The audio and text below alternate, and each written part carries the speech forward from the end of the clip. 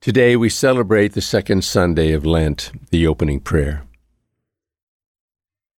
O God, who have commanded us to listen to your beloved Son, be pleased, we pray, to nourish us inwardly by your word, that with spiritual sight made pure we may rejoice to behold your glory. Through our Lord Jesus Christ, your Son, who lives and reigns with you in the unity of the Holy Spirit, one God, forever and ever. Amen. Our reading from the book of Genesis, 22nd chapter, 1st and 2nd verse, 9th verse, 10th and 13th, 15th to the 18th. God put Abraham to the test. He called him, Abraham. Here I am, he replied. Then God said, take your son Isaac, your only one whom you love, and go to the land of Moriah. There you shall offer him up as a holocaust on a height that I will point out to you. When they came to the place of which God had told them, Abraham built an altar there and arranged the wood on it. Then he reached out and took the knife to slaughter his son. But the Lord's messenger called from heaven, Abraham, Abraham, here I am, he answered. Do not lay a hand on the boy, said the messenger. Do not do the least thing to him. I know now how devoted you are to God, since you did not withhold from me your own beloved son. As Abraham looked about, he spied a ram caught by its horns in the thicket. He went and took the ram and offered it up as a holocaust in place of his son. Again the Lord's messenger called to Abraham from heaven and said, I swear by myself, declares the Lord, that because you acted as you did in not withholding from me your beloved son, I will bless you abundantly and make your descendants as countless as the stars of the sky and the sands of the seashore. Your descendants shall take possession of the gates of their enemies, and in your descendants all nations of the earth shall find a blessing. All this because you obeyed my command. The word of the Lord. Responsorial Psalm. I will walk before the Lord in the land of living. I believe in when I said, I am greatly afflicted. Precious in the eyes of the Lord is the death of his faithful ones. A reading from the New Testament from St. Paul's letter to the Romans, 8th chapter, 31st verse to the 34th. Brothers and sisters, if God is for us, who can be against us? He who did not bear his own son, but handed him over for us all, how will he not also give us everything else along with him? Who will bring a charge against God's chosen ones? It is God who acquits us. Who will condemn? Christ Jesus? It is he who died, or rather was raised, who also is at the right hand of God, who indeed intercedes for us. The word of the Lord.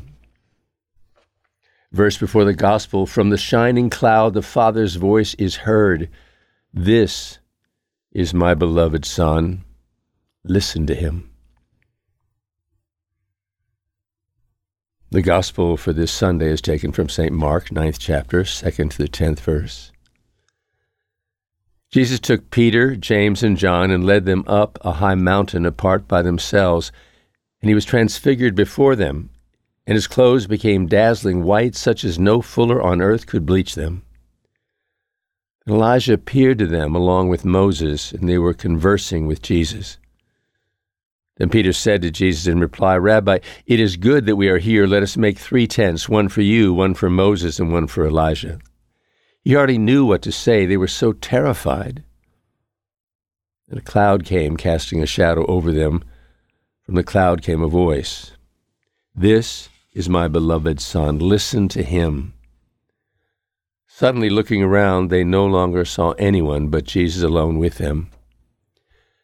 As they were coming down from the mountain, he charged them not to relate what they had seen to anyone except when the Son of Man had risen from the dead. So they kept the matter to themselves, questioning what rising from the dead meant. The Gospel of the Lord.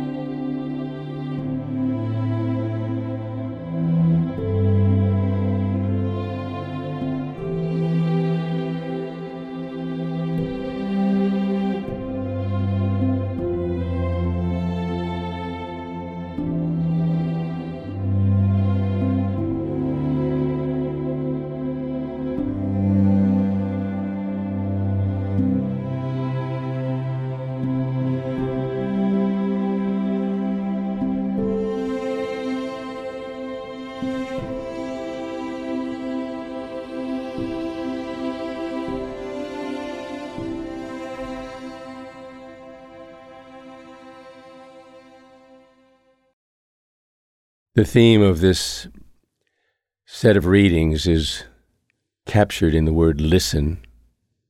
The opening prayer asked us to really listen. To listen to something that will change us, to open our eyes to see, to feel, to know something. And it's a spiritual insight, according to that opening prayer. Open our eyes that we might see something radically new. It's fascinating to me that we have two sets, in a way, of readings to work with in terms of Scripture revealing to us the truth of who God is, who we are, and why we're here. And it seems to me, when you look at the first set of teachings in the Old Testament, what we're hearing very clearly is the story of a God who reveals himself like other gods, and one of the things that he requires from us is an absolute capacity to surrender to whatever he asks us to do, to trust in him.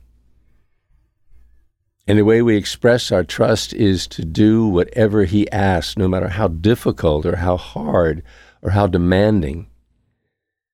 So the ultimate thing with testing Abraham, who is the first person that God called into this intimacy with him, he was asked to basically give up the one thing that had been given to him as a gift from God, and that's the first way that God reveals himself to Abraham. I'm a God who can give you what you've never, ever had, that you've always longed for, a son. I'll give you that, and that gift was everything to Abraham. And then for God to turn around and to ask him to sacrifice his son is so really bizarre in a sense. I mean, it's like the son that you created, that I helped you create, that is something that God is willing to destroy just to show God that you are trusting him. There's a phrase somewhere in the scripture there that implies somehow that Abraham thought, well, if I do sacrifice my son, something will come from that will be maybe more than what I'm giving up. Because that's got to be somehow in human nature. You can't give up everything thinking that it's going to leave you with absolutely nothing.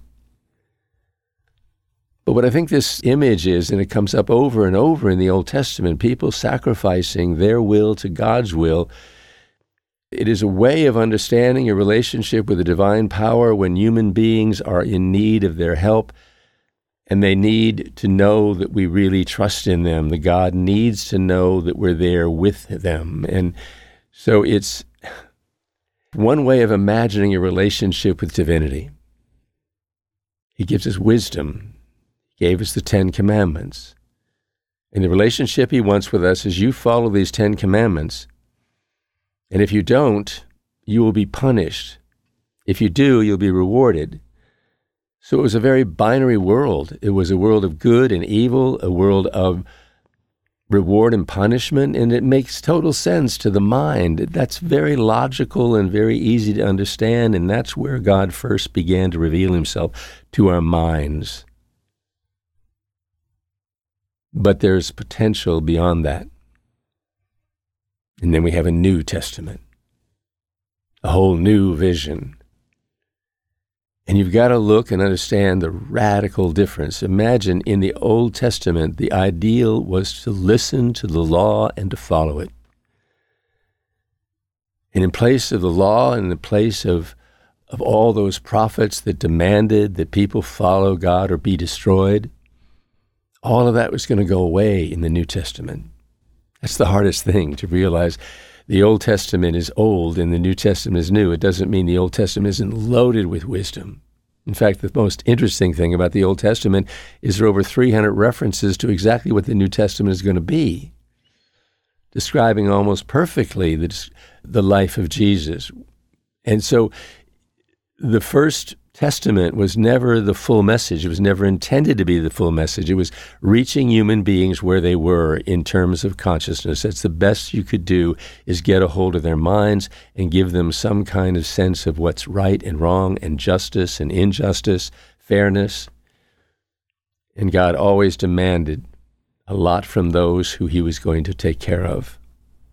They earned his care. And that was what saved them from a life of destruction. It was motivation. They needed the motivation of punishment. It's like maybe a child doesn't understand fully the depth of why they shouldn't play in the street, so they're spanked or they're punished for playing in the street. You know, it's about a more primitive understanding of life. And life on this planet has always been a case of human beings evolving more and more in becoming exactly who God created them to be, which is a reflection of God. So time was a very important element in this revelation story. So it began by listening to the law and trying to follow it. So we see that image in the first reading of that whole process. But there's a part of God in that first reading that reminds us that every time God was acting in the way that most gods acted, because the gods were always demanding sacrifice, there is this thing that this God of the Old Testament, Yahweh, does. Every now and then he will take the stand that all the gods did, and then at the end he says, well, I'm not really going to do that. I just really wanted to see if you trusted me. So then the gospel is about what's new in the New Testament. In the Old Testament, you had to listen to the Word of God. Now, in the New Testament, the Word of God is not a written word. It's not a spoken word. It's an incarnate word. It's a word made flesh. It is a word that is living and active. It is something that can only be read with the eyes, not just the ears, but the eyes. So Jesus comes into the world, and he's going to be the one that opens the eyes of everyone to who God really is and what the relationship that God wants with us really is. And it's something that could have never been fathomed by people with a much lower conscious level. It had to be people who had to grow into some potential to understand this, but he's saying, I want to come and dwell inside of you. And when I dwell inside of you, I bring you something. It's called the truth. And the image of the truth is light, enlightenment. I will come into the world to open your heart, your mind, to what is real, to what is true. And when you see the truth, when you are aware of it, it changes you. It makes a shift within inside of you. It's a spiritual event. It is not something you can do for yourselves. It's a mystery. And so when you see this beautiful image of the transfiguration in the gospel, you see all these images that are loaded with meaning. Jesus calls just a few to give him a hint of what's coming, Peter, James, and John. And basically what he shows them is who he is. What they see with their eyes is they see this Jesus figure who is conversing with the Old Testament images, the law, and those who demanded the law be followed, the prophets. It's as if they're getting together and saying, well, thanks for your work. This is Jesus saying, well, thank you for the law and thank you guys for all this. But basically, I'm telling you, there's a new thing coming. And then the disciples see the new thing. And when they see enlightenment flowing out of this figure, Jesus, they're completely mystified. They entered the mystical world, the world of mystics. And they encountered divinity.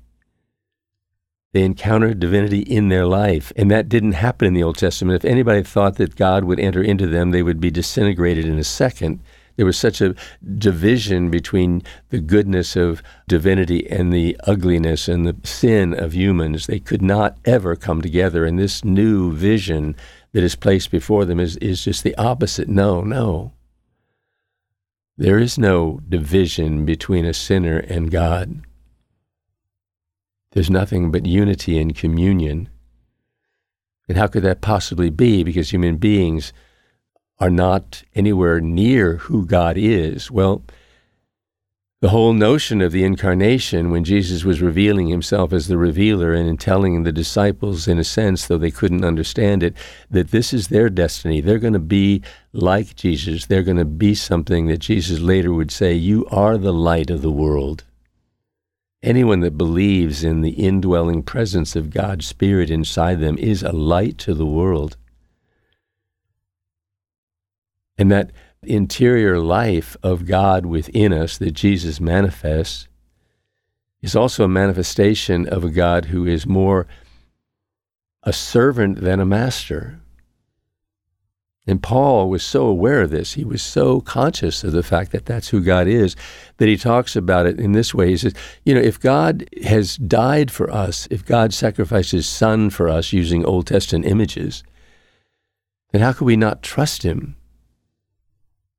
We can trust him because he gave up everything for us. And what he gave up was this thing that is so crucial for us. He gave up any sense of demanding from human beings justification for their sins. In the Old Testament, you were always required to make some kind of action that would make up for your sin. And Jesus said, this is blinding you to the real work that I'm here to ask you to help me with. You're not in charge of making up for your sins. I'll do that. I'll do that for you. Don't worry at all about the justice issue about your sinning. That's taken care of. Don't wallow in shame and guilt and fear that you're going to be punished. That's just not going to help, because what I need you to do is not to be focused on your sins in the past, but to be focused on the power that is now within you.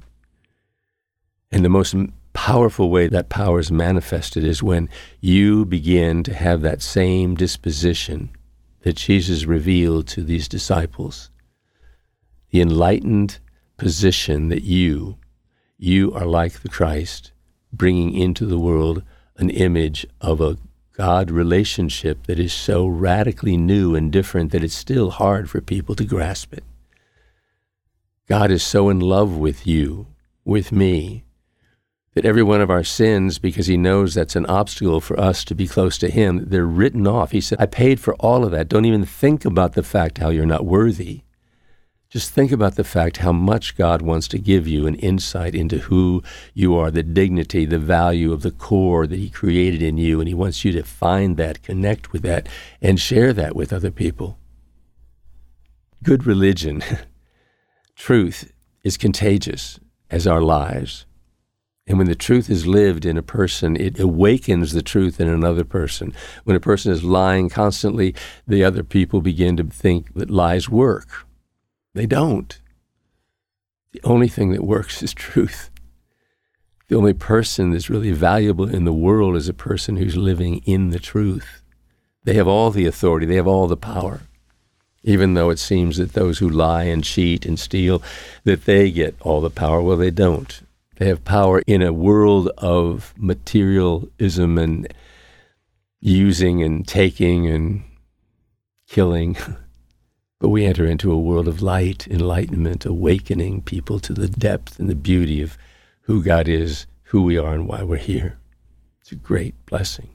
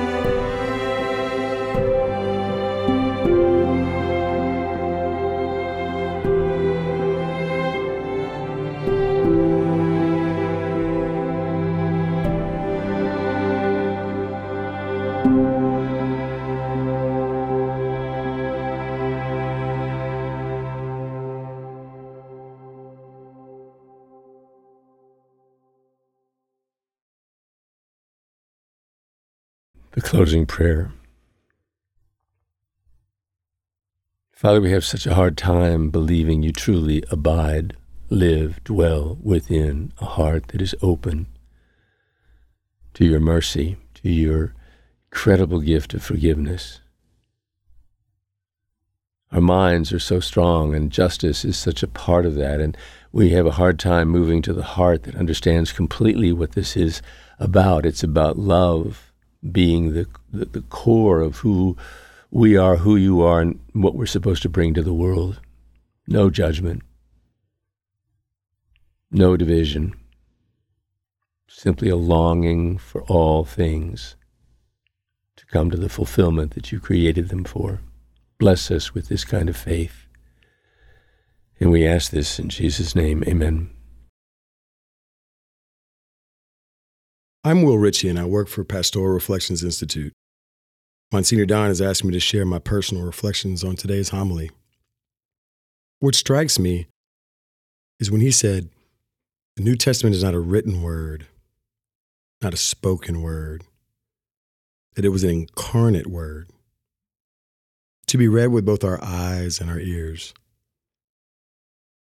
As a man searching for meaning, myself that is, having grown up a cradle Catholic, I always knew that church was about doctrine, 2,000 years of doctrine, and the scriptures. What I've learned from Monsignor Fisher is that there's a third part that is very vital, and that is that indwelling presence of Christ inside of us. Why is this so important? Well, as a husband, as a father, it gives me something real to embrace, to embody. The act of God coming down in the flesh through Jesus to be a teacher for me to internalize. Lessons that give meaning to the shape of 2,000 years of doctrine. Lessons that make the scriptures come alive. As a parent, I want my kids to follow Christ. Oftentimes in church, they're distracted, can't sit still.